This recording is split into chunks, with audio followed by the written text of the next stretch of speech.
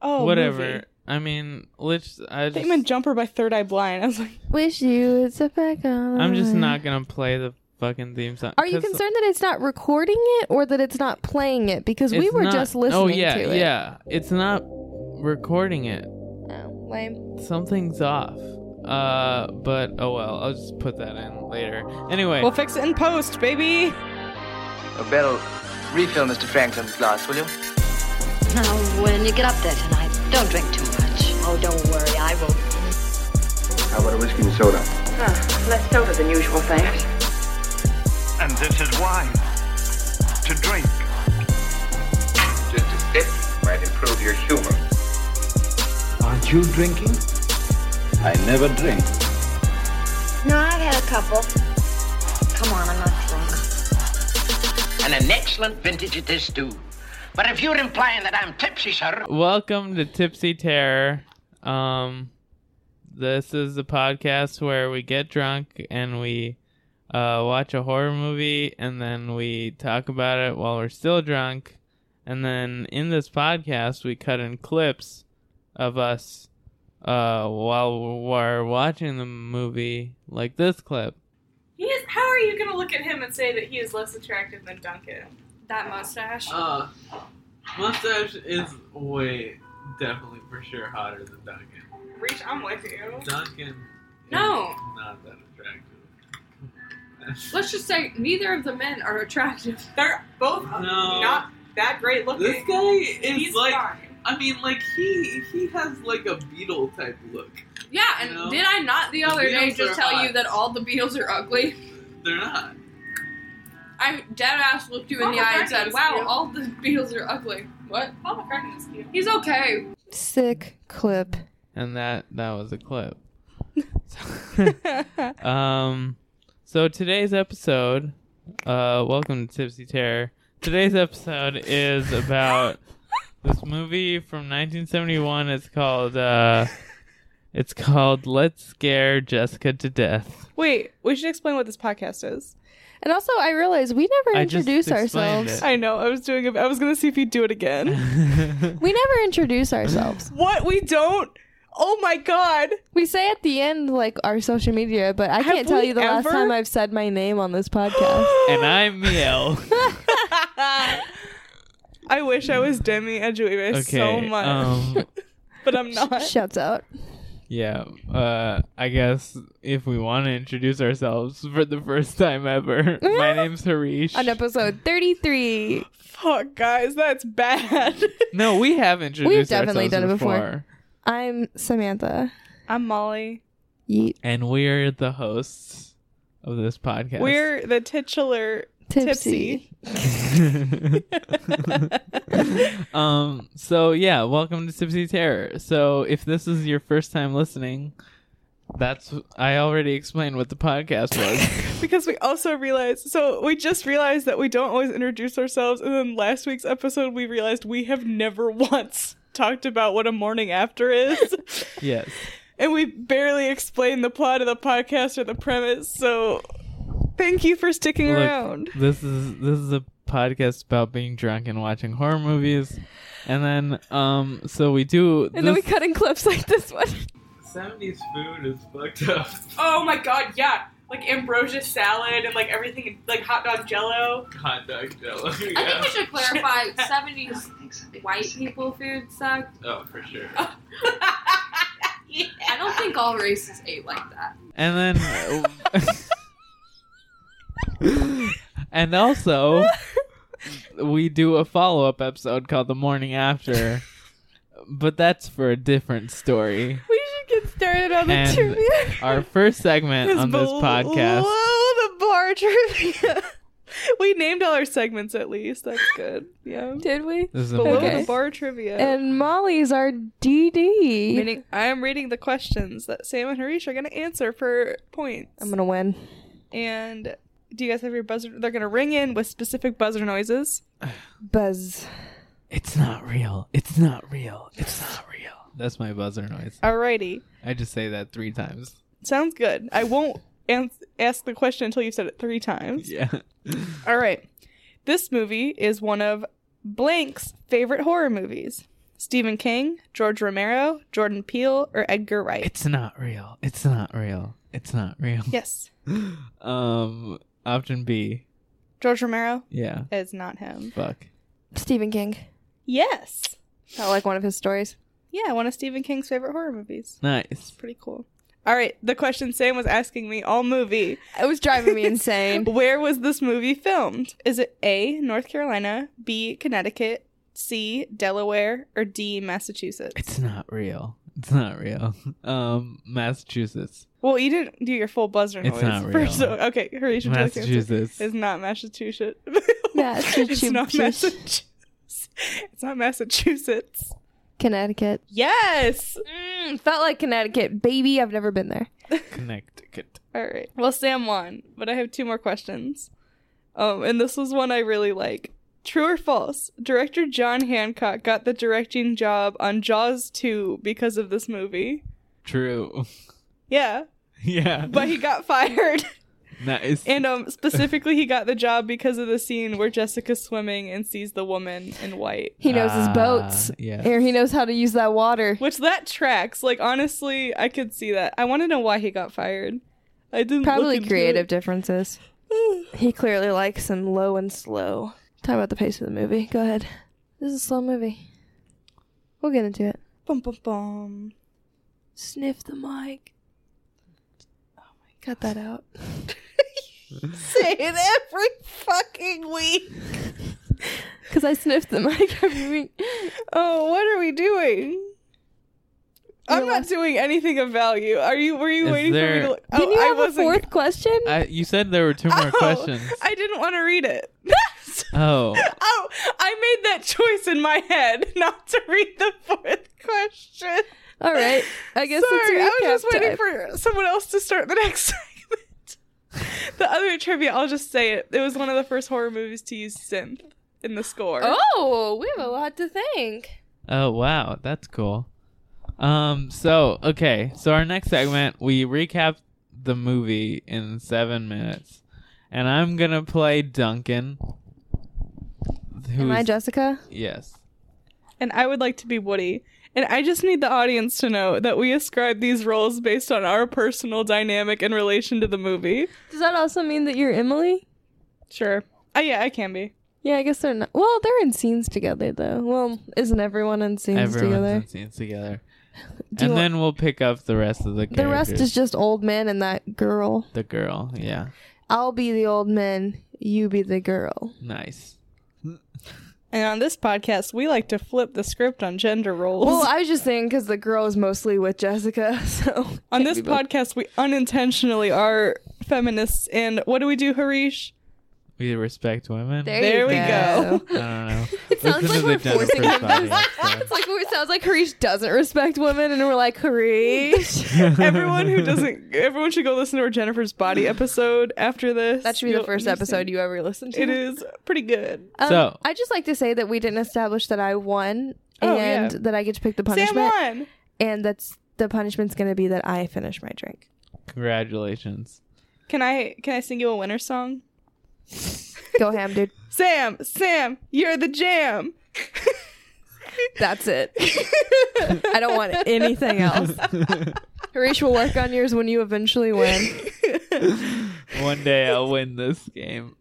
Anyway, if this is your first time listening, I'm sorry. This is chaos. Okay, ready? It's a drunk podcast. It's recap It gets time. better. Just skip ahead to like 20 minutes in, and then when we actually talk about the movie, and then that's a good discussion. It's 7 minutes because we're about to do the recap. Can we call this part 7 minutes in hell? Yes, that's how that I is feel. Exactly what this is. 7 minutes we in do hell. the recap, I hate it. Yeah, I mean, our intro segments, I don't know. They probably shouldn't happen, but whatever. But it's just this, Basically, this podcast is 20 minutes of mess, followed by 40 minutes of us trying to cobble some mess together. If this is your first time, talk about what we're supposed to talk about. With a 20-minute mess, cap off to end the night. If this is your first time listening to the podcast, just a general rule, skip 20 minutes in.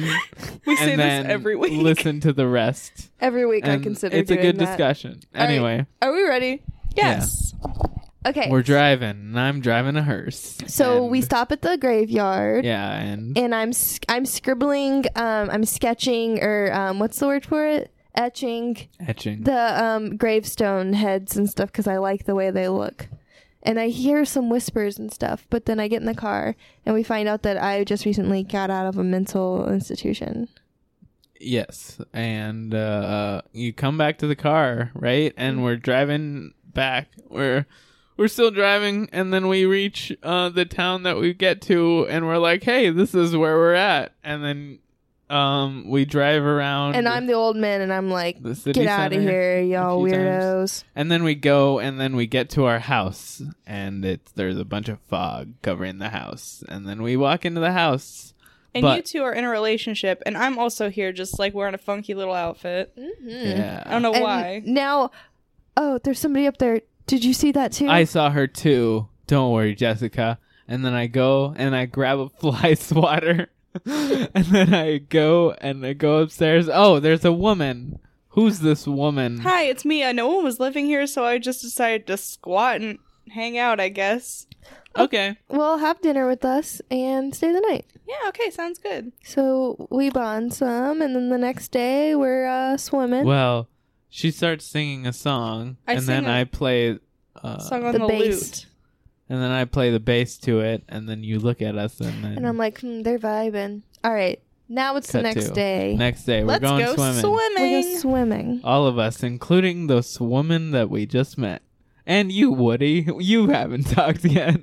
Hi, it's me, Woody. I'm just here to look fly and be that guy. Wait, was the seance before this or after this? What? Oh, The yeah. seance? So we go up to the attic, and I'm like, We're just hanging let's out, have a chic little seance. Oh yeah. says Emily, the woman. Yeah, But then we call out and we don't really get any action. We don't get action, but Jessica hears some voices.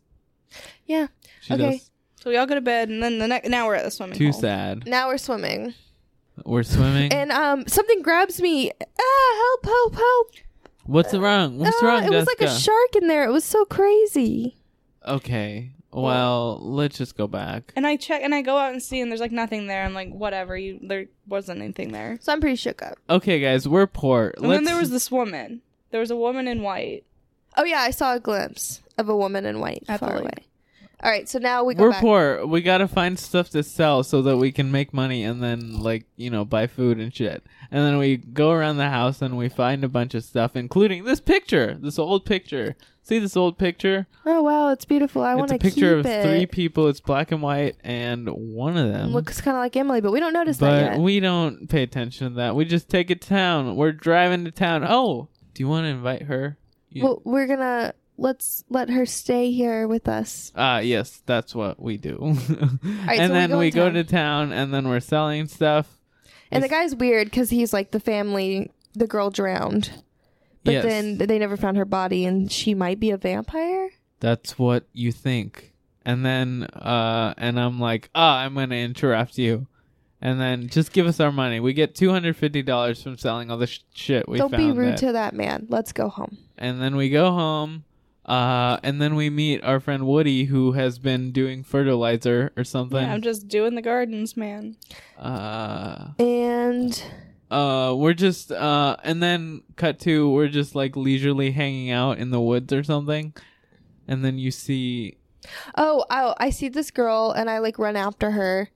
And she points me to the direction, and I look down, and I see the guy who bought all of our stuff. He's dead at the bottom of this waterfall. And I panic, and I go and grab Duncan, and we go down there, and he's gone. And I'm like, I swear What are he you was talking here. about? I There's no swear he body. was here. And there was this girl, and then we see the girl. oh, and and then we I chase her. I chase her and I catch her. And I'm like, girl, what are you doing? But she's mute. She can't she talk. can't talk. So, but she tells us, like, she basically makes us feel uneasy until Emily shows up, and then the girl Emily panics shows and up, runs away. And then she runs away. That was weird and definitely not damning indictment of my character. Nope. All right, so now we go Okay, back. Emily, we go back and then we're having dinner again. And As y'all are usual, our raw definitely meat dinner. vibing. And then Hey, you're baby, telling a story. I love your receding hairline. And Oh, thanks for grabbing my hand and holding it. I would You're love my to hold your arm and hand. holding it, and then All right, so then we go to bed, and you tell me. Well, you go to bed. I go to and bed. then Woody goes to bed. And then I'm like, Just the two of us. I guess I'll go to bed since I'm married to this woman. And then we go to bed and I'm like, okay, I think you should go back to New York and go back to your mental hospital and talk to your doctor because I don't know. I just feel like you're not okay. And I'm sad, and now you go sleep on. Okay, I'm just gonna like not sleep in the bed. We should sleep separate, like as you suggested. And I go sleep on the chair or something. And then in the middle of the night, who is that? Oh, it's Emily. Emily. It's me. Let's bone. Oh, and then we fuck. So now it's the next day. Oh, I'm gonna go to the town for something. Bye. And then I leave. I'll be back by lunch. Bye. And then I leave. And now Emily and I, Emily wants to go swimming, so I'm uneasy. I don't feel right about her, but I go anyways. And We get that lotion up on you. yeah. And I push. And I go in the water. Push you into the water. And then you keep pushing me under the water, and I don't like it. And I'm like, leave me alone. And I get out, and I run away from you. Or you, like, nip me in the neck or something. Yeah. Just a little. And then I run away, and then You hide in the house. I hide in the and house. you're waiting for me. Yeah. And then it's like 5 o'clock now, and And you're I'm not still there. not back. So I put on clothes, and I hitchhike into town. And then I noticed that everyone has these weird cuts on them. And I'm like, this isn't right. And then you run. Oh, my car is there though. Yeah. I've Yeah. put 2 and 2 together. I know Emily's the girl from the photo. And then you're running, and then you fall, and then hey, Jessica, I found you. Jessica, I'm gonna take you home. You just got knocked out or something, and you're just lying here. I'm gonna take you home. And then I take you home, and I'm like, let's go to bed. And then we go to bed, but then Emily shows up, and then I'm biting your neck, and she's like cutting you with a knife. And then I freak out, and I'm like, gotta get out of here. And then and then you run Then away. I go on the boat or something. We got our events out of order, I think. No, you get in the boat, and then you go to the middle of the river, and then you're just sitting there, and that's the end. And then the you're hand comes up, and then I stab it. Oh yeah, you stab me. I think we mixed up some stuff. Anyways, and I'm dead. but then it ends with me in the boat. No, that was right. That was right? What we did was right. Okay. We just forgot that I show up at the end and try to climb into the boat, and then you stab me to death. Also, Woody dies. Oh yeah, Woody died. Woody dies. Emily is just like watching her from the dock. and- Also with all when the old men. Oh, the girl is like found dead in the base case. Yeah. Yeah. Oh yeah, there's a random dead girl in the base case. The case for Duncan's base. So yeah, that's the movie. That was a bad recap, but watch it. It's from 1971. It's a good movie. It's called Let's Scare Jessica to Death. Which, when I first heard this title, it reminded me of like All Cheerleaders Die. Yeah. So I thought it was going to be a shitty 2000s movie. And it wasn't. It was a really beautifully shot 70s movie. You thought it was going to be a shitty 2000s movie, even though I said I want to watch this movie from 1971 called Let's I don't remember. I thought it was going to be like a cheesy, like campy teenage slasher movie. Yeah. Like set in a cabin, and like they're trying to like prank So- Jessica, and then she And then something dies. bad and, like, so- happens. yeah. I suggested this movie. The reason I suggested it was because there was a tweet that was retweeted onto my Twitter timeline by someone I follow, and they were basically like, this movie's awesome, and about Let's Scare Jessica to Death. And so I was like, yeah, I suggested this because I really wanted to watch it because it was recommended by someone I follow. And also, like, I just vaguely, like, barely looked it up, and I was like, oh. So, I expected it, based on the title and based on what I read, I expected it to be, like, a gaslighting type of movie where, like, this woman just got released from mental hospital, and then, like, the people who are with her are trying to convince her that she's insane. But it was kind of different. It was different from how I expected. It was nothing like what I thought we were going to. Even like when we started the movie and we were getting it was not what I thought was going to happen. Mm-hmm. Yeah. And the poster doesn't really give you a lot of ideas. What is the poster? It's like her, like there's like these skeleton hands reaching up at her, and I think she has like a knife or something, and she's going down. It's a really cool poster. It's like a fucking awesome poster. Yeah. I like that. Oh, yeah. Yeah.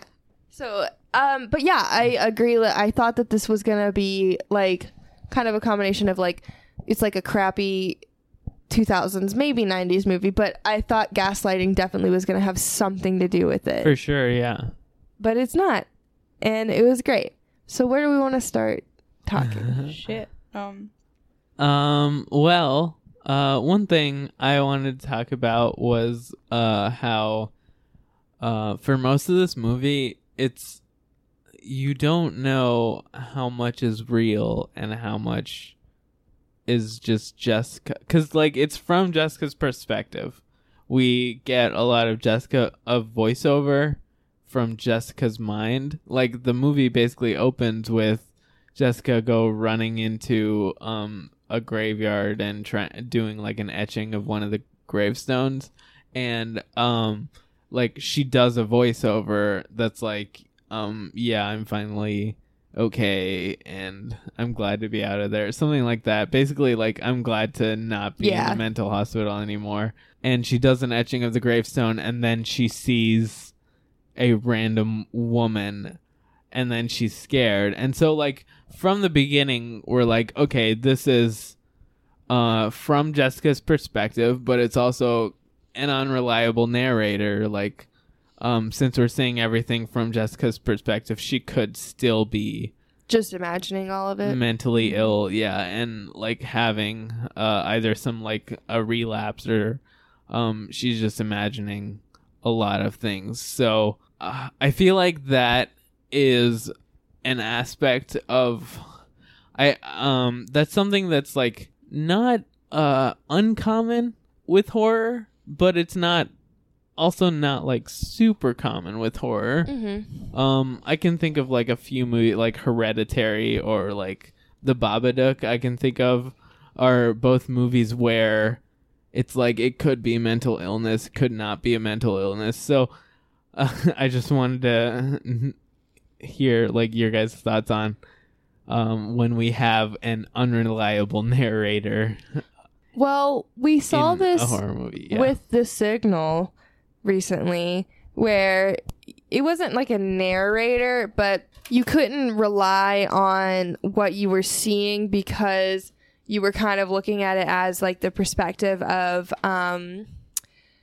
the people in it. And so sometimes you'd be watching it from the point of view of like one character and then from another, and it was like you'd see something fucked up and then like it'd take a minute and then you'd realize that it was just a hallucination. Oh yeah. So like this one's not quite the same, but we ran into that same thing.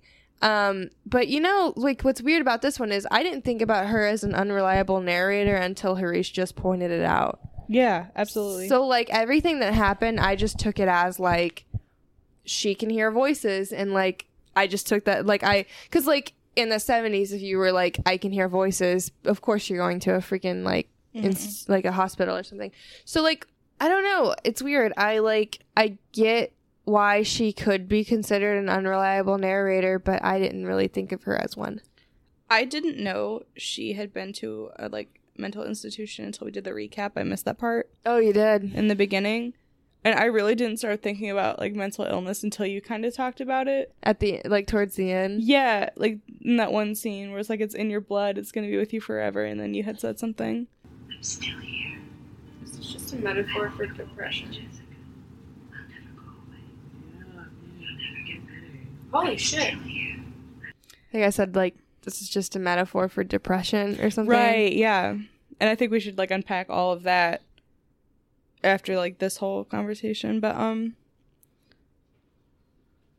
don't really know where I'm going. Yeah, I like had never I like wasn't aware of it, but kind of looking back, I get it. Yeah. You know? I don't know what I'm saying. We both just settled on that neither one of us thought about this as being unreliable. It makes sense, but neither one of us. Right. I just was oblivious in the beginning part that she had like been to a facility, but also I feel like because it was from her perspective, we were like as an audience more inclined to like believe that something was wrong with her. And I'm very much in the camp that like even if people do have mental illness, they like know when something's like wrong. Yeah. Like it's not quite right. And she was like trying to communicate that, and it was frustrating for me that nobody was like believing her, because like we as an audience were seeing these things, right? Yeah. And everyone else was like, no, that's not real, but like she knew it was. So I always kind of like trusted her, I guess. Like I was never, I trusted her more than anybody, called into question of like if other things weren't happening, especially because you had mentioned you thought it was going to be a gaslighting movie. Yeah, well, he did. And you right, yeah. But, well, I was gonna I agree with you that like definitely you trust her, but even she doesn't trust herself. She doesn't trust herself at like different points. She's like there's points where she like sees something and then doesn't tell anyone because she's afraid that like it's actually her mental illness and she doesn't want to go back to the mental hospital. And so she like sees things and then like never like tells anyone about it. Like she sees there's when she's in the cemetery, she sees a random woman. When she's walking up to the house, she sees Emily just sitting on the porch, and then Emily like disappears, and then she doesn't tell anyone until like it's confirmed. Like they walk in, her and Duncan walk into the house together, and then they both see the girl Emily at the top of the stairs, and then Duncan's like, yeah, I saw her too, don't worry. And then that's the point where she's like, okay, finally relieved that I'm not insane, you know. So I feel like even the movie was setting up that okay, that it's possible that she's not what she's seeing is not actually what's real life, and even she doesn't trust that.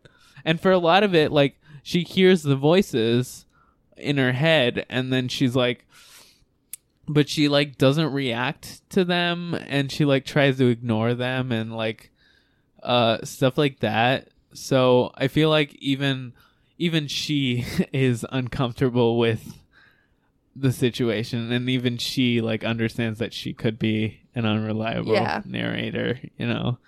There was also that moment when the mole... Oh my god, the mole died, where she's like, it wasn't me, I swear it wasn't me. Like, she really felt the need to justify that she hadn't killed it. Yeah. Which was, I felt, an interesting reaction. Right. A lot of the times people who do have, like, mental illness are perceived as being kind of violent. Yeah. Or having violent tendencies, for sure. especially in horror movies. Yeah. And I thought that was, like, really interesting. I don't know. Do you think that reaction is supposed to, like, let us know that something happened before this movie, and that's why she was, like... I don't know if it's... Well, when I was watching it, I didn't assume that something happened before. I just assumed that she was, like, reacting because, like, as the person who is mentally ill, like, at least, like, diagnosed mentally ill, like, she's probably the initial person that they'd blame for the mouse getting its head, or they said it was a mole. It's so stupid. They could have so easily just been like, it's a mouse. Yeah. I wonder if it's a mole, because moles can't see. But Jessica was seeing what was really there.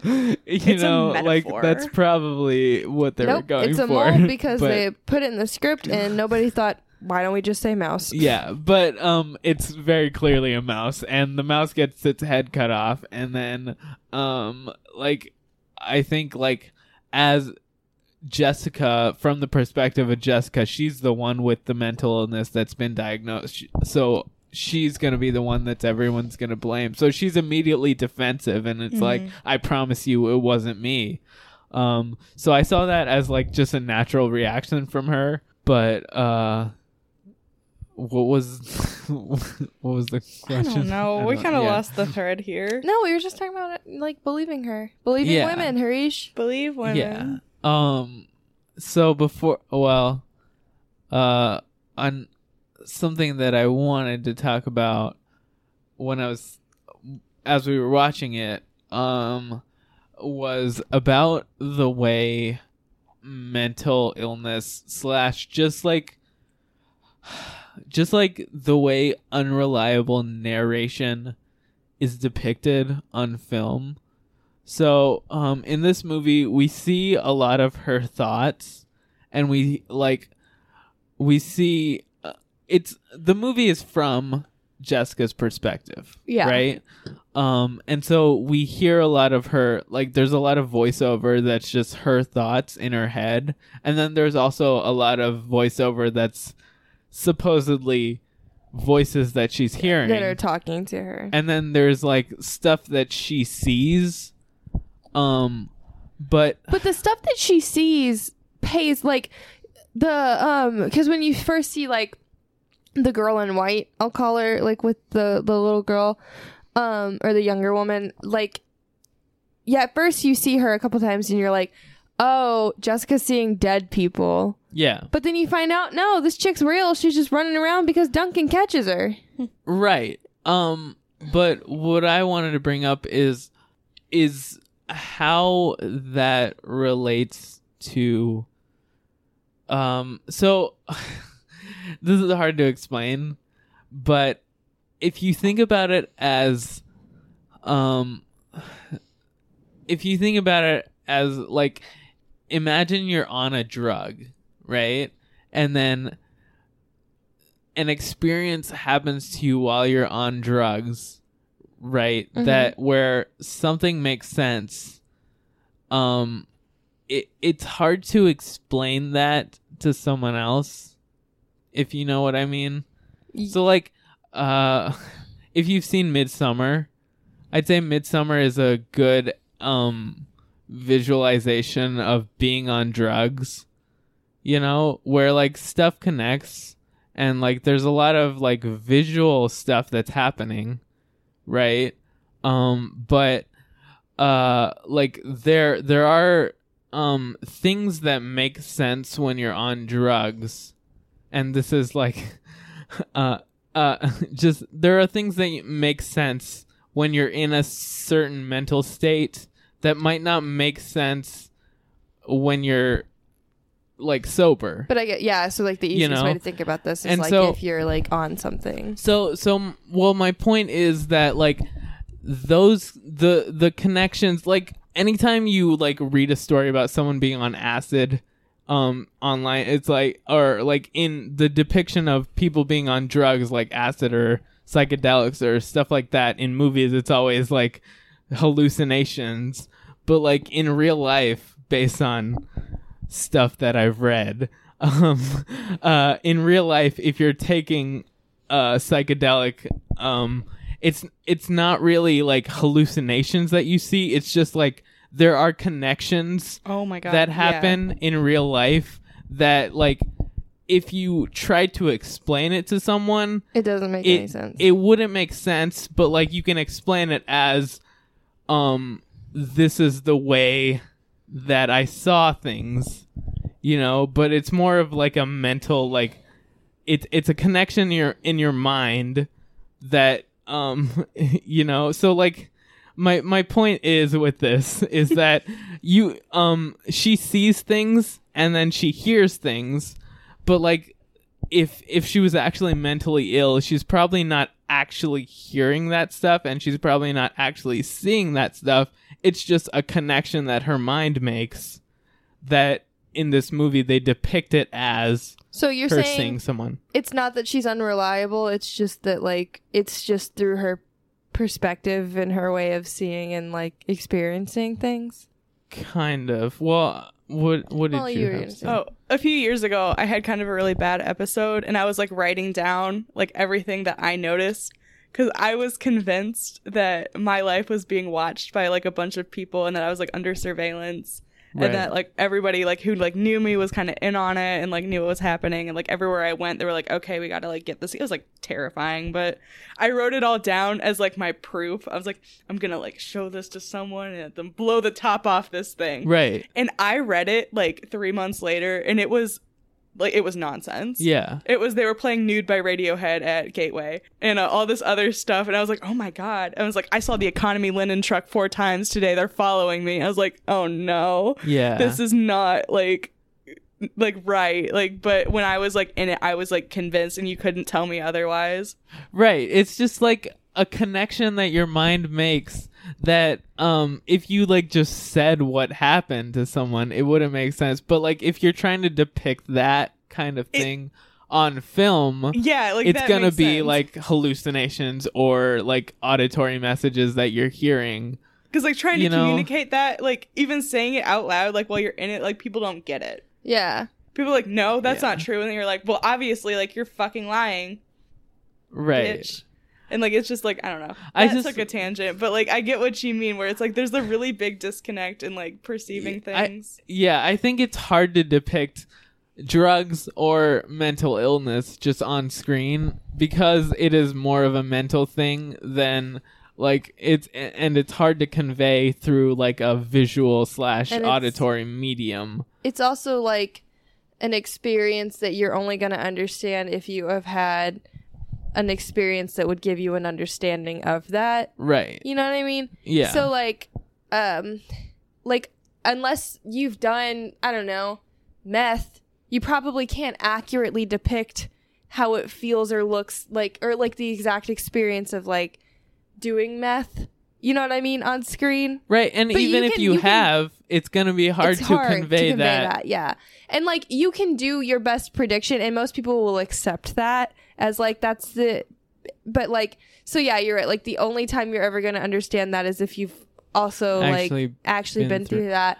But in the sense of this, I don't think a vast majority of people have really experienced this specific thing. So is it that we want to loop back to calling it unreliable or just calling it as this is the story and this is like the truth of the story?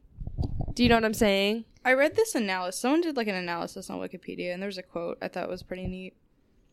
It's in the little like analysis blurb. Because like if she's our narrator, I don't really want to consider her unreliable.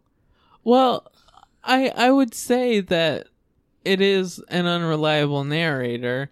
It's just that in this case, she is reliable. Like, in the grand scheme of things, she's probably unreliable. But then, if you even think to about her own self, maybe that none of this was happening, and yeah. So it's like it does kind of sit in your mind as maybe all this wasn't real. Yeah, but like, I mean, towards the end, she is more vindicated, and there is more proof. From her perspective. From her perspective, that's true. So, like, yeah, I guess there's no proof that what she believes is happening is real. But I think, like, towards the end, it's like, I tend to believe her. Real. Yeah. What did you find the quote? Oh, yeah. It says, so basically it talks about how it draws a lot of comparisons between Carmilla, the novel. And it talks about this. Is Emily an imaginative projection of Jessica's murderous feelings towards her husband, of Jessica's frustrations with a mental condition that has rendered her sadly dependent on men? The film never makes it clear. So it kind of is like, is she like imagining Emily? Is it like all like a physical kind of representation of her emotional state? Is her frustration with like all of this like being shown like through these actions, like it's really interesting. I don't know. See, I didn't see it as like even though I do like the reading that Emily could be a manifestation, but I saw it as like if she is unreliable, it's because she's seeing connections between people that are meaningless, but she put meaning to. I would agree with that more than I agree with this Wikipedia analysis. So I think it's more like, she's got some insecurities and she sees her like she's been away from her husband for a while, so she's probably unsure about like what he's been like. Yeah. Probably has some concern about infidelity. This woman's around. Of course, she's going to immediately read into possible infidelity. Right. But there like is validity to that too. So it's like hard because on one hand you can brush it off like, oh, she's paranoid, but also there's something there. So it's like really double-edged. Right. And I feel like that's true for like a lot of situations, especially when dealing with like mental illness in movies. Like there's always kind of some kernel of like, oh, this is why this is happening. Yeah. But a lot of the times like through like various mental illnesses it can get like distorted, like the cognitions can get like twisted into something like untrue. So that's weird. I don't know. I like this movie more now that we're talking about it. That's really neat. I want to watch it again. Yeah.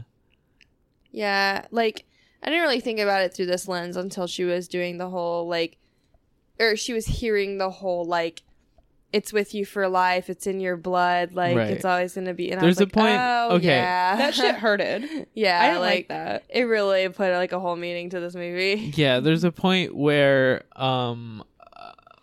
like, Emily, tries to drown Jessica, and then Jessica, like, runs away, and then runs and hides in her room, and then she hears the voices telling her, you want to be dead, like, I'm with you. It's Emily's voice, right?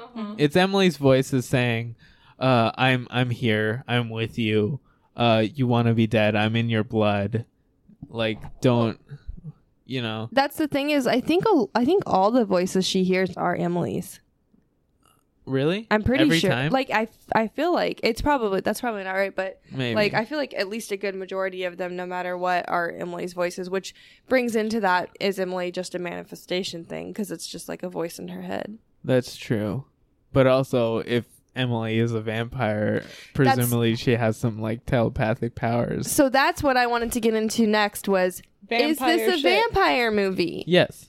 Because, she's not, like, a traditional vampire, if that's the case, because she clearly has to, like, cut her victims open. Because they have slash marks on them, not bite marks.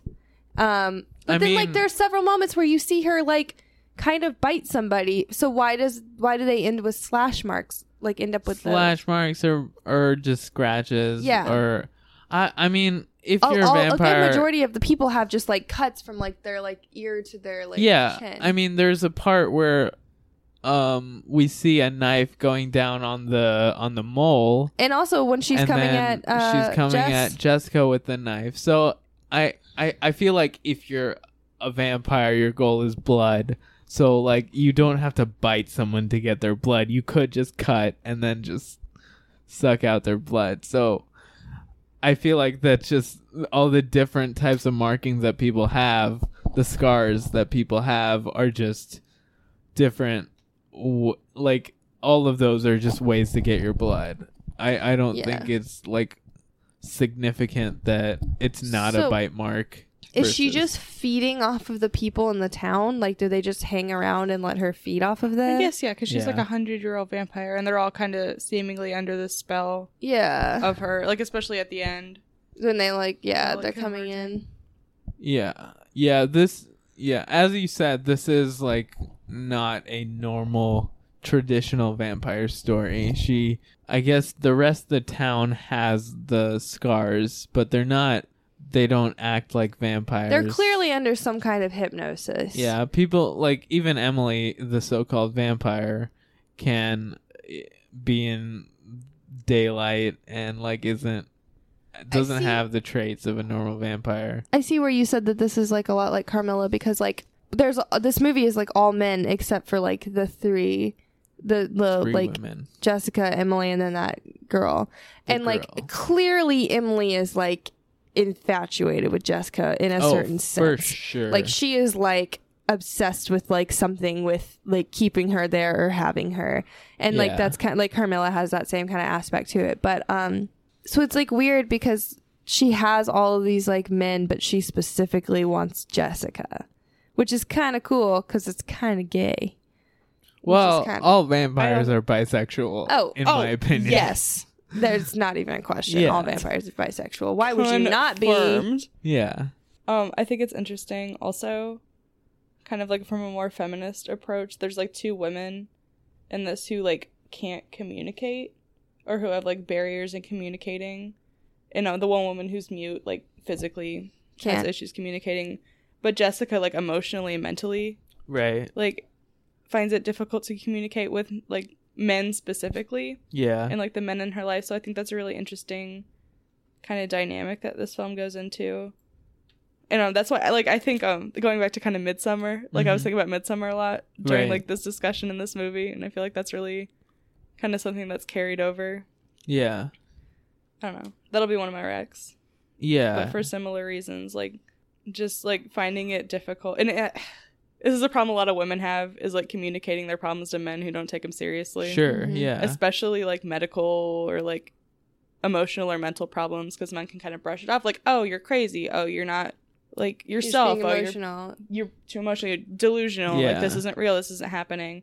And, like, women will second guess themselves, like, oh, maybe you're right. Yeah, like, I don't know what's happening because I don't want to, like, push too far. Don't want to, like, disrupt anything. So I feel like this movie tackles that really interestingly, and kind of juxtaposing Jessica, who's, like, unable to communicate her emotional and mental needs effectively with, like, a woman who literally can't speak is pretty cool. Mm-hmm. I don't know. No, all my thoughts got kind of jumbled. That didn't sound like how I wanted it to. No, that's a good look at it. I like that. Right. That is definitely a theme of this, is that she feels unsafe because she is afraid that the people who are supposed to be protecting her, or like her friends, don't might not believe Yeah. that what she's seeing is actually what she's going through, Mm-hmm. which is definitely a problem for women just in general. And what do we have to do, Harish? We have to respect women. Yes, we do. Well, I will say, just growing up as a man, His whole life.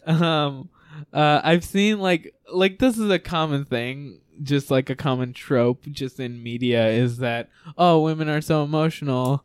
Women, I'm thinking specifically of this sketch that this sketch video on YouTube that I watched about. It's basically this husband and wife, and the woman has a nail in her head, and then the woman's like, my head hurts, and then the husband is like, oh yeah, you got a nail in your head, and then the woman's like, no, I don't want you to tell me what's wrong with me. I just want you to understand that my head hurts.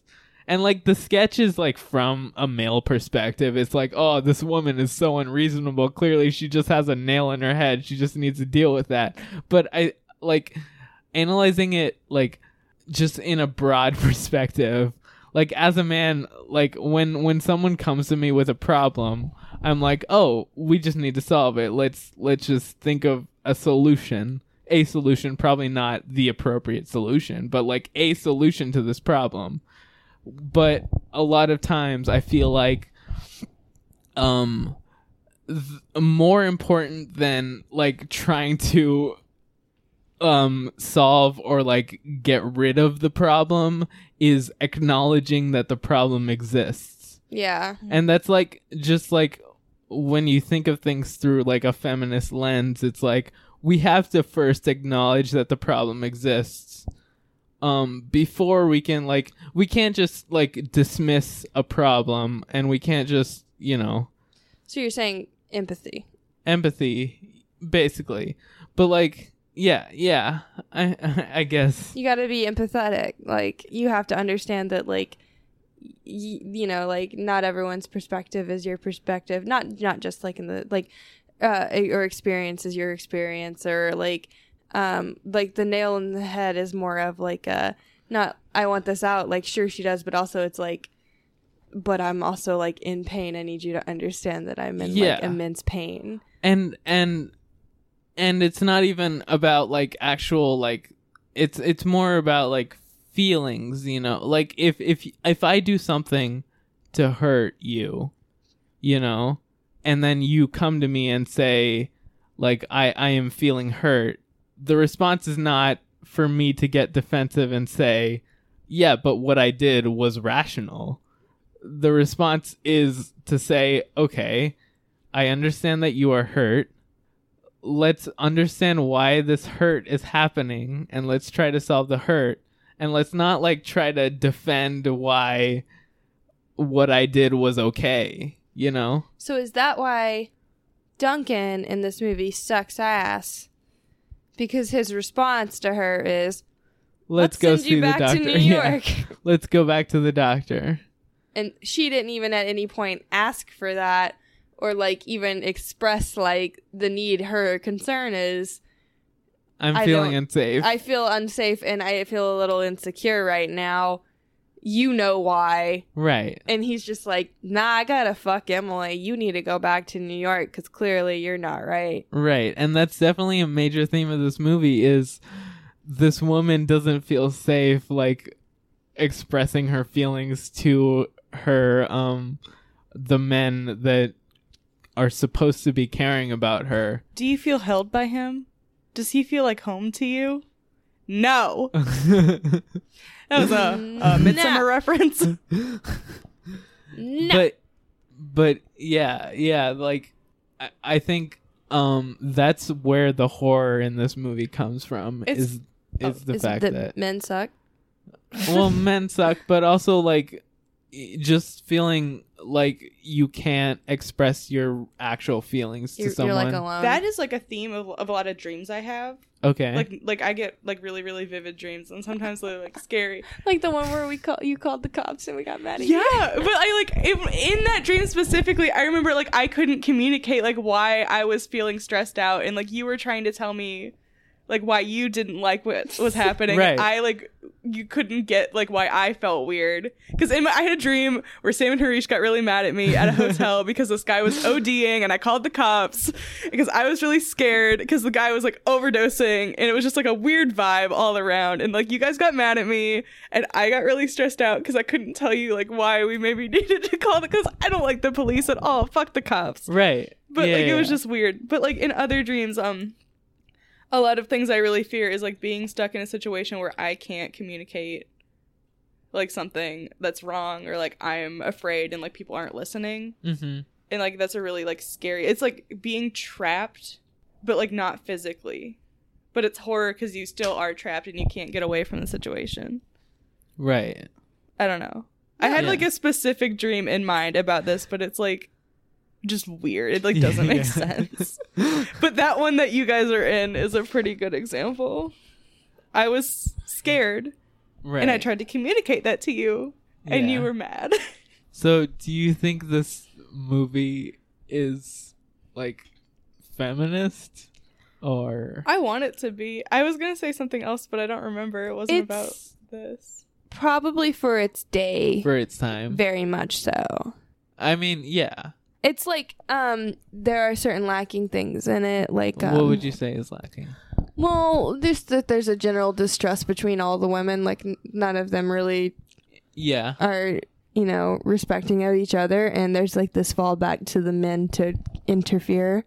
And I don't think that that's like as much of a message as we're trying to look for in these modern times.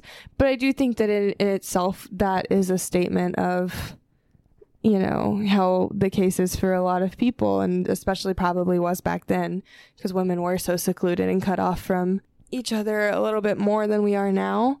And you kind of did have to rely on, especially because like if you look at it as like this guy's her husband and she's been away for so long that these two are probably like are her closest contact to the actual world and everything. And so I could see it being hard for her to like connect. But I think that this perspective of like not being able to really gain any empathy from anyone is great, but like I said, like I think that if this was remade nowadays, they would probably change some of the elements.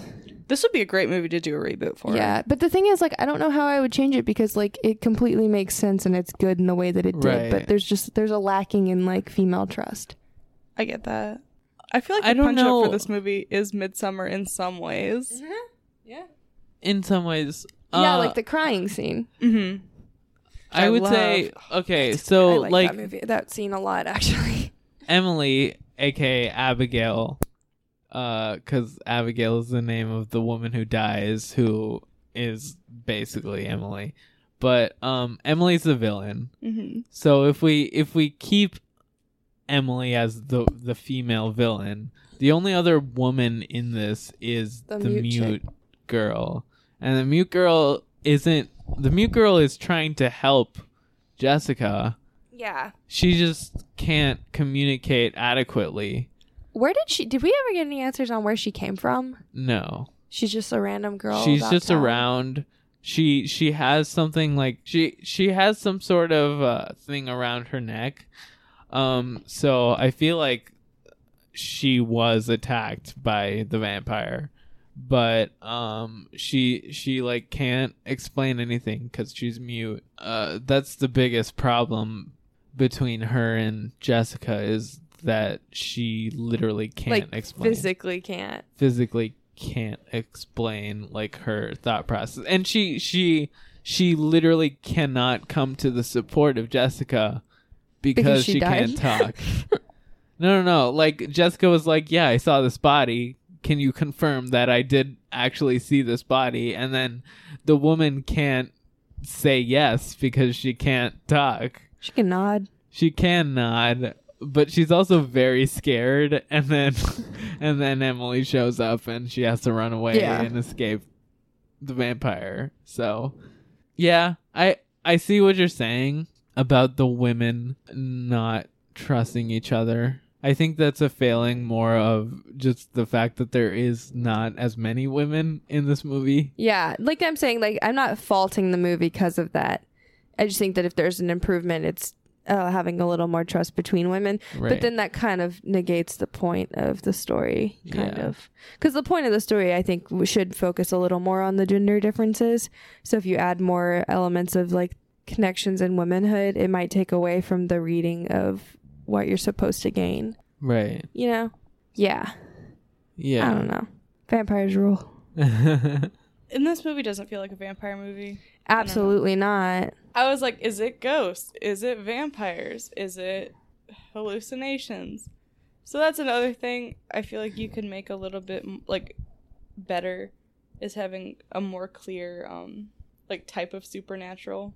I think for most of it is ambiguous, but then like once we get to the point where Emily is trying to attack, or it could also be said that Emily's trying to have sex with Jessica. Dude, there were so many moments where I was like, those two are about to fuck. I mean, with vampires, it's always sex and attacking are the same thing. Yes. But I think like from that point, I definitely saw it as a vampire movie. Mm-hmm. And it's only like not as much a vampire movie because of like, even as an audience member, you have the you're not sure that what Jessica is seeing is reality, and even Jessica has that feeling. I think that's okay. I guess what I'm more trying to communicate, like, go all in with the vampires if you're going to do vampires. Yeah. More vampire shit, especially when it's like super clear that it's vampire Maybe have more shit. people in town a little like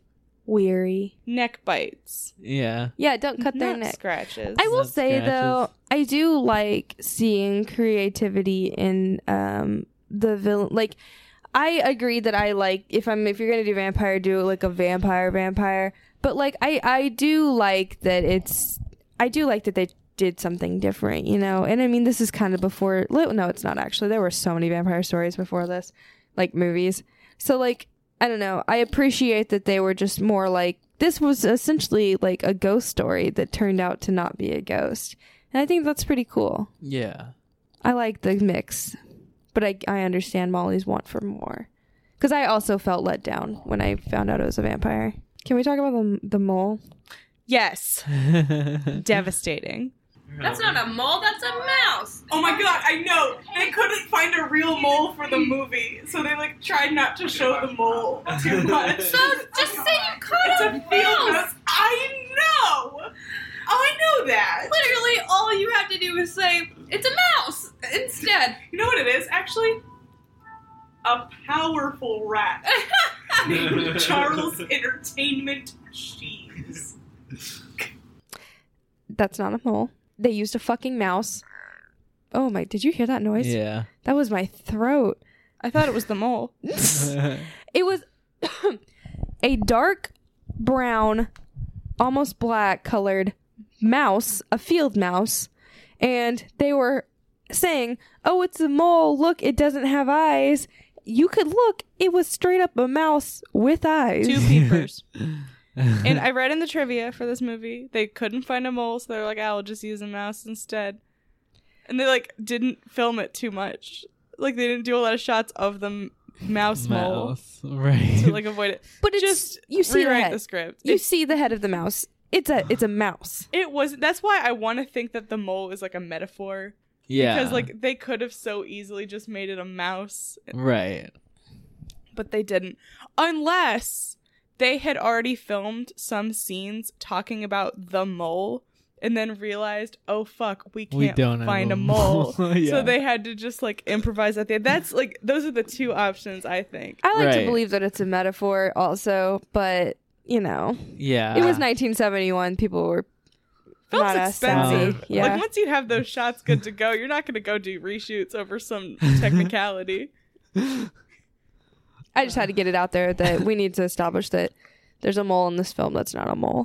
I would love to just hold a mole right now. That's like all I want. They're so little. I would like one. If anyone knows where I can get my mitts on a mole, you know where to find me. Just go look in some country backyards. All right, Sam. I guess. Let's talk about just the movie, like visually. Oh, it's beautiful. Yeah. This was a very, very beautiful movie. Sydney would love all the lens flares and golden hour we got out of it. Well, I think she'd like all the golden hour, but like... Does she not like lens flares? Doesn't she not? Because she like feels like it takes her out of it. Maybe. I thought she said that about something. This like starts off with a pretty solid lens flare, and I was like, ooh, beautiful. I think like this is like most 70s aesthetic movies. Mm-hmm. It has just it's definitely from the 70s. It's from 1971. And it has that look to it. It's shot on film. It has that film look to it. But I do think like a lot of the shots were very interesting. There's a shot where the shopkeeper that they sell their stuff to goes fishing, and he like closes the shop, and then there's a really good shot. Then I think you guys missed it. Yeah, you yelled at us for missing it. But there's shots like that. I think like it is visually very interesting. It opens with golden hour and closes with golden hour, and it looks really good. It is great. I genuinely enjoyed the style of this. I don't know. There were just a lot of moments where I was like, ooh, pretty. Like, it's just like, this movie is I'm going to call it a slow movie because I think it is a slow movie. It's not that there's nothing that happens, but it's not a thrilling film to watch. It's like, you're literally just kind of watching this like calm horror like build and play out. Mm-hmm. And I think that like the really beautiful backdrop is like perfect for this story. Like, it's just like so peaceful, but you're not peaceful. It's like, I'm not trying to be like heart racing, adrenaline pumping, running through like blood and guts, you know, like this is a story that's meant to be like taking place in a very like nice, secluded area. And they picked like apparently the perfect time of year to film it because it was the trees were freaking gorgeous and stuff. And so like you're it's like weird because this was supposed to be their nice calm getaway to take care of their orchard, and like it all gets ruined. And but it's so slow the way it does. It's not like she's like discovering like dead bodies left. I mean, she kind of does at the end, but like she's just like, I don't know, she's just like kind of walking through figuring all this out. I wouldn't describe it as slow just because like a lot of just stuff from the opening, it opens with her like doing a rubbing of a gravestone, and she sees a woman and then is worried that it's a hallucination,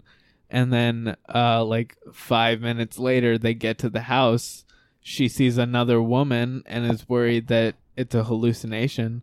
There is like tension at different points, like to where I personally would not describe it slow. Like there's the woman at the house, then they meet Emily, and then there's the tension between Emily and Duncan, her husband, and then they go swimming. Oh no, they do the seance, and that's tense, and then they go swimming, and then she has a hallucination. Like stuff happens at every within 10 minutes of any point in this movie there is something scary happening. It's just like, it's not like, It's not thrilling. It's just like, oh, it's not something's thrilling because we're in modern day. Yeah. I think like if we watched it in 1971 when it came out, and then There were some jumps, man. yeah, there was a lot like going on in the story that was very scary if you were like watching it. If you had watched it in a theater in 1971, for sure, I think this would be like the horror movie of the summer. This would be the Midsummer of 1971. Yeah. Honestly, absolutely. that might be correct to say. Because yeah, I because agree like, with that. Like, I full-heartedly put my heart behind that statement. yeah, every 10 minutes there's like something that happens. Like even if it's just a revelation, like something happens that like keeps you interested, you know. So Also, I wouldn't describe it as slow, but the score for this movie yes, slaps. yes, The music is awesome. The score is so good. It's got that synth, man. Yeah, Early use of synthesizer. Is right. Very cool. It's synth. There's a point where I described it as similar to the Annihilation soundtrack. Yeah. That was that. It is very much like a horror score, because the score definitely does make it a lot more terrifying. So I thought the score was really good. I agree.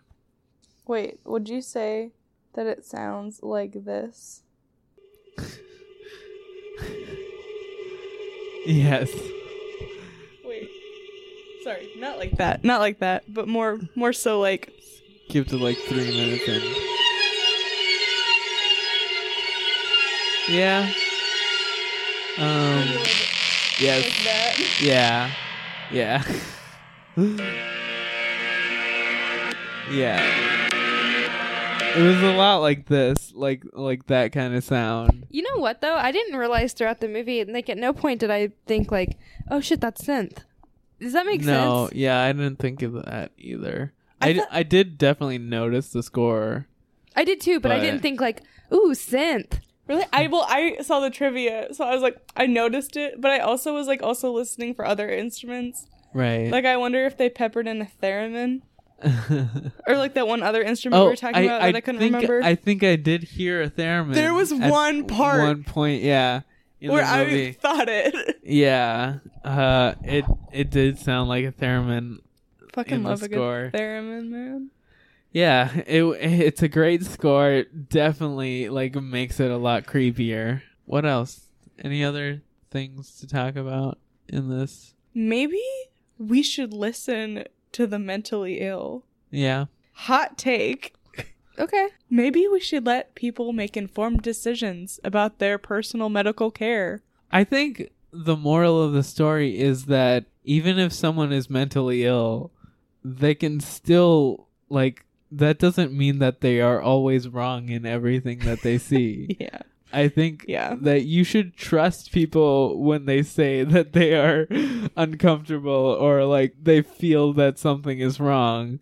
And like, even if they have a mental illness that could cause them to be more paranoid than normal, like, just like, I don't know, be supportive and like, you know, like help them deal with that. Like, even if it's not real, like, it's still real like real to them. Yeah. Yeah. That's so like the whole shtick of it. help them out.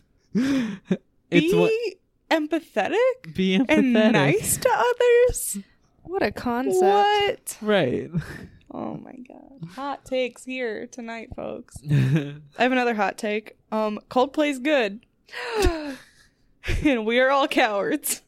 Hey, I have a lot of Coldplay on my phone. Don't be afraid to say that. I like Coldplay. I know that's the whitest thing about me, but I like Coldplay. Oh my god. I used to mix hot fries with regular fries because sometimes I thought hot fries were too hot, but now I can eat spicy food, so we don't do that anymore. I don't know what this conversation has turned into. I'm just talking about all my flaws. I like Coldplay. I like Nickelback. I used to mix hot fries with regular fries. That's fine. I have all of those are 6 fine. pounds of garbage in my car. Nickelback is fine. What else do I? Oh God. Let's go into what would you do? Did you just say Nickelback is fine? Nickelback is fine. Nickelback is fine. Everyone what? hates Nickelback. It's We listened to fucking Nickelback fine. on St. Patrick's Day. It's fine. Nickelback Swish is Swish by fine. Katy How Perry You is a Remind good Me is a song. good song. I used to love How Swish You Swish. Remind Me is a good song. It is. Oh, it gets me so hyped, man. I will say, if you play a Nickelback song, I'll sing every word to it. For sure, yeah. We I all also went like through the Strawberry phase. Anyway, let's do our normal segments. What This would is you my do? confessional. Hit that thing. Hit that thing. Bum bum bum bum bum bum bum bum. Punch.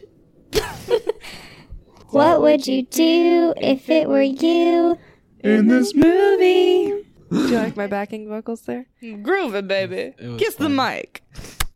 Sniff the mic. I will never get it. I need you to know that. You say it every goddamn week. I'm never gonna know it.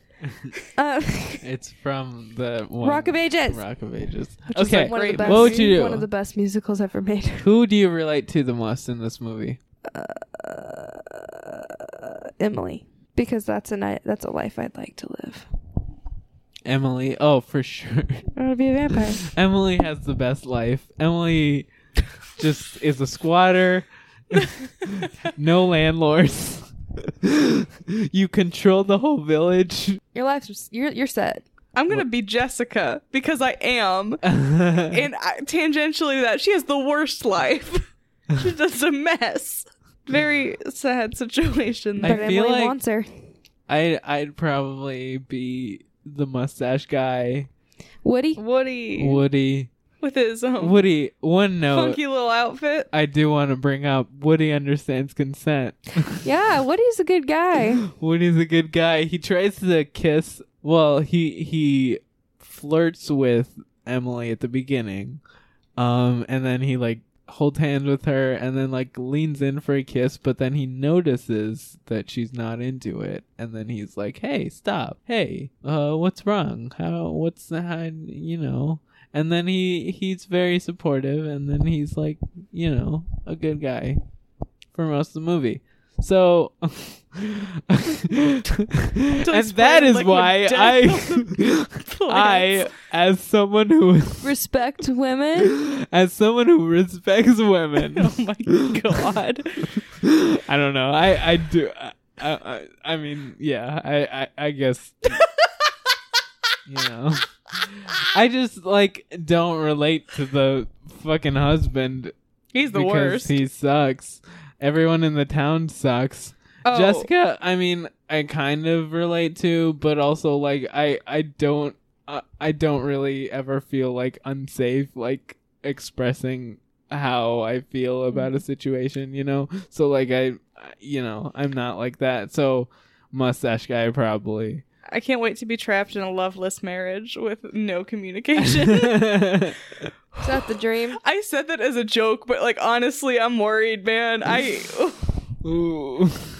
What would you do if you were emotionally closed off like this asshole? I don't know, man. All right. Would you survive? Would you survive?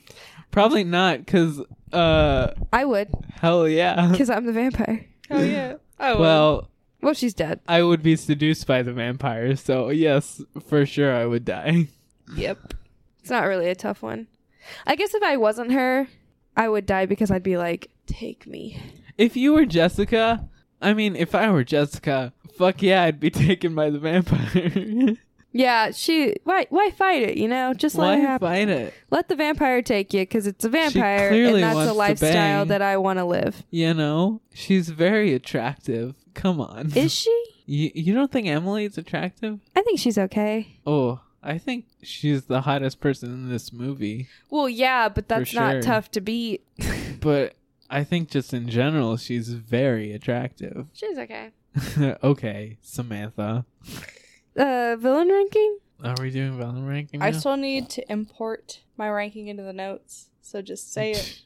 and I'll get it out as soon as I can. I'm gonna need a second. Hold on. Another vampire. How many vampires have we had? So fucking many. I don't think that many. So many. We've had a decent amount of vampires. We've had one. Harish, you need to mention Alphabet Pizza. We have literally had one shit. vampire, y'all. Yeah. I do want to shout out someone from online, Alphabet Pizza, who tweeted yesterday that her goal is to be mentioned on as many podcasts as she can this year. So shout out to Alphabet Pizza. Alphabet Pizza is someone I know from online who also watches, I don't know, it's hard to explain, but like watch Jack AM and Bazizio, join the Bugmain cult. And is this that thing? Yes. Okay. It's that thing. This is Harish's thing. You know, it's a cult, but it's also a company. But anyway, Alphabet Pizza is a really nice person who I know from online, very supportive of all things. There's go look up bazizioboard.com. It's a forum. I hang out there. And Alphabet Pizza is a very kind and very supportive member of the forum. Anything we post, she's like very supportive of it. So I just wanted to shout out Alphabet Pizza. And also her goal is to be mentioned on as many podcasts as she wants, as she can in the year. So anyway, on villain ranking. Wait, so you said it's a company that's also a cult. We should not get it's into a cult this. that became a company. I really don't want to spend half this podcast talking about these people. I was just going to make a multi-level marketing Scientology illusion, but it's fine. It's a cult that became a company. Amazing. Bugman LLC. As cults are wont to do. All right, I'm going to put her pretty low. I'm going to say below Anaconda, but above the Amityville house. I just don't care, about this specific. There's so many vampires that we've done. We've done one. Look at our villain ranking. No. There's so many. We've done Nosferatu. Yeah. But, we have had vampires Go through your villains. Sam, I know you're right, but except for What We Do in the Shadows, I guess. I know What We Do in the Shadows. I stick with my. There's just so many vampires that I can't care about, and she just didn't do it for me as far as like vampire villains go. So below the Anaconda, because nothing will ever beat a snake eating Owen Wilson whole. Emily is below Deborah Logan and above Dr. Hill. So she is 1, 2, 3, 4, 5, 6th from the bottom. Cause same thing. She just doesn't do it for me. I don't really fear for my life when I think about her. Oh, you could kick her ass. You could beat the shit out of this lady. Just saying. Yeah, I mean, could you though? Yeah, because she didn't show any kind of super ability. She just sneaks up on you and cuts you. But did you look into her eyes like the voices told you to? No. Exactly. I would put her probably you know what? I'll put her right underneath Jennifer Check from Jennifer's Body. That's rude. What? Above Pazuzu? Above Pazuzu. That's in the middle for him. That's impressive. In the middle. Yeah. I don't know, man. This villain ranking is completely arbitrary for me. Oh yeah, I can't wait to restructure at the end of the year because mine is a mess. I'm committing to my mistakes. No. Good for you. No, I'm not. When have I ever owned up to anything in my life? So should we... Are we at ratings? Yeah. What are we rating this out of? Moles? Yes. Yes, we are. Moles. I'm gonna give this... Does anyone have one that they're ready? I give it 7.5 moles. Pretty good.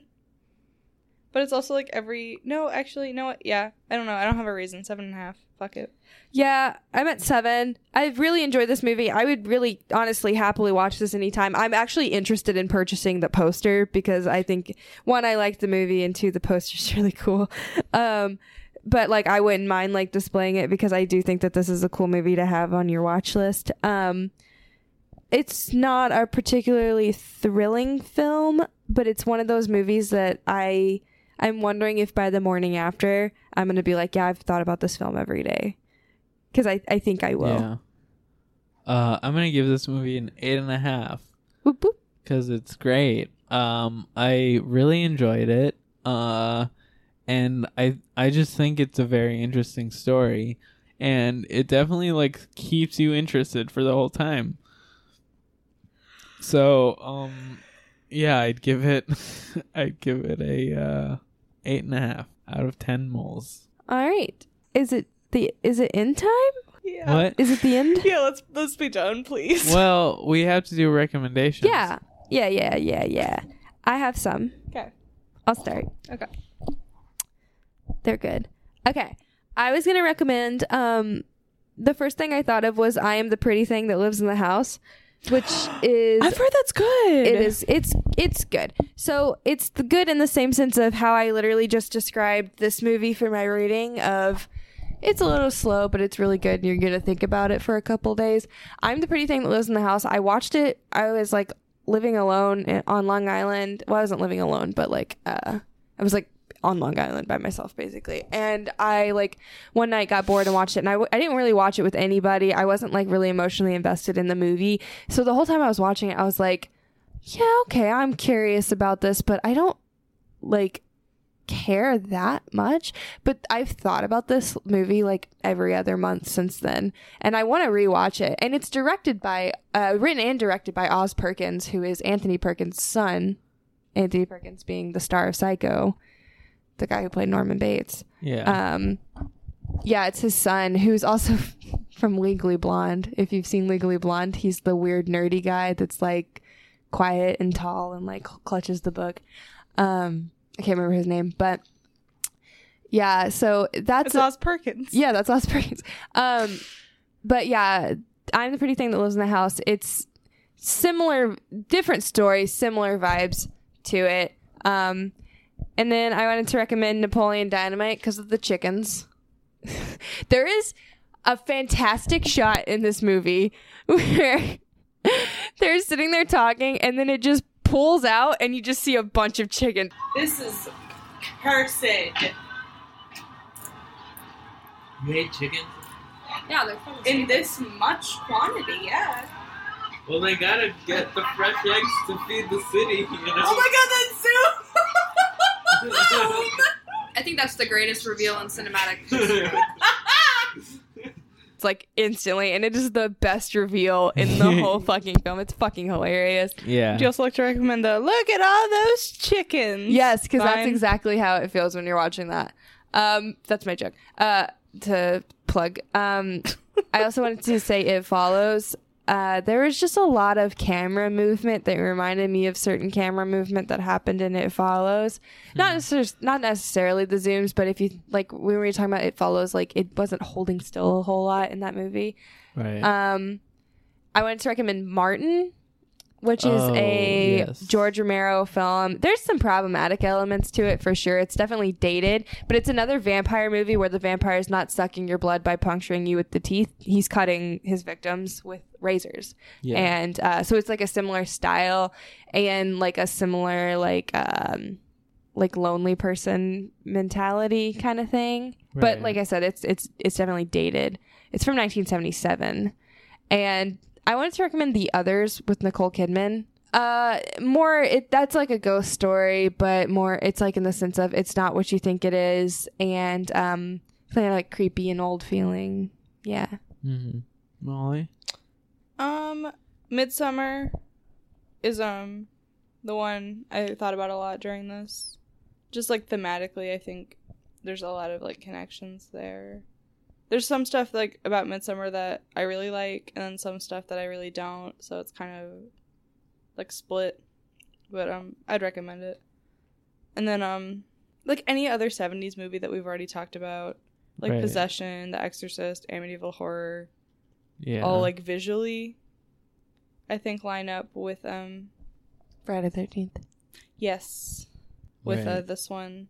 I definitely recommend Hereditary and the Babadook, which I mentioned earlier. Oh, yeah. Both of those deal with mental illness and also deal with you don't really know if the monster is real or if it's just an aspect of their mental illness, the main character's mental illness. And both of those also have women as the main characters who are having trouble expressing how they feel. Like in Hereditary, her husband doesn't really believe what she's saying. In the Babadook, it's like her sister and other people who don't really believe what's happening to her. Yes. Literally piggybacking off of your reasoning, The Hole in the Ground. Yes. Which we all saw together. Is another movie that does that. The Hole in the Ground, yeah. Where a for woman sure. starts to notice something strange, but then isn't sure if it's right. mental illness or not. Yeah. I'd say those. I guess I'd also say Shutter Island as a suggestion. It's an okay movie. It's more of the it's like Leonardo DiCaprio is a detective investigating a mental hospital, and then it gets more weird, but it's not really a horror movie. It's more of a thriller. It's just a thriller, yeah. Yeah, but it has similar themes of just being unable to trust what you actually see and stuff. So I'd also say that as a suggestion. I think those are mine. All of mine. Yeah, so plugs.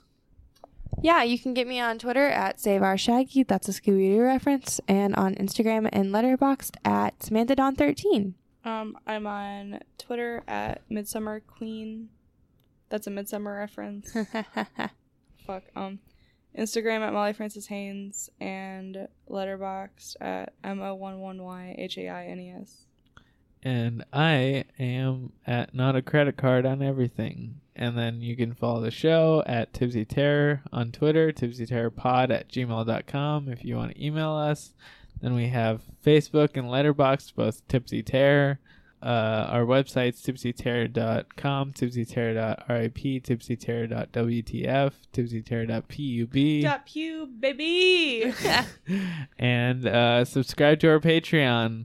Last week's episode was the paranormal activity that was decided by our Patreon supporters, I guess. Thank you, patrons. Very cool. Yeah, so for $1 a month, you get to vote in a poll that we put up that will decide one of the episodes per month.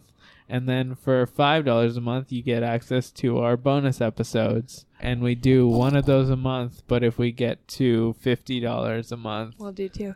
We'll start doing more than one episode a month. So if you like our content, please consider signing up. Yeah. It's a great way to support us doing something we love, to give you the content you also enjoy. Yeah, it's a good time. We enjoy this, and hopefully you enjoy this. We love this. This feels forced. we love this podcast so much. Yes, we love doing this podcast. Our producer is holding us up at gunpoint, telling us to say these things. Harish? Harish, yeah. I don't know why I said our producer. Like we're not just in my home. All right. On the one night I don't have to open in the morning. Okay. We love this, and we love you, and we love horror. This is just a bit. I promise we actually enjoy doing this. Wait, Yes. we do bits on this podcast? Fuck. Never heard of them. All right. Oh, God. Sorry. Okay, to quote one of my icons, Hayes Davenport, bye! The company is called the Jessica Company. This company was clearly made for the movie.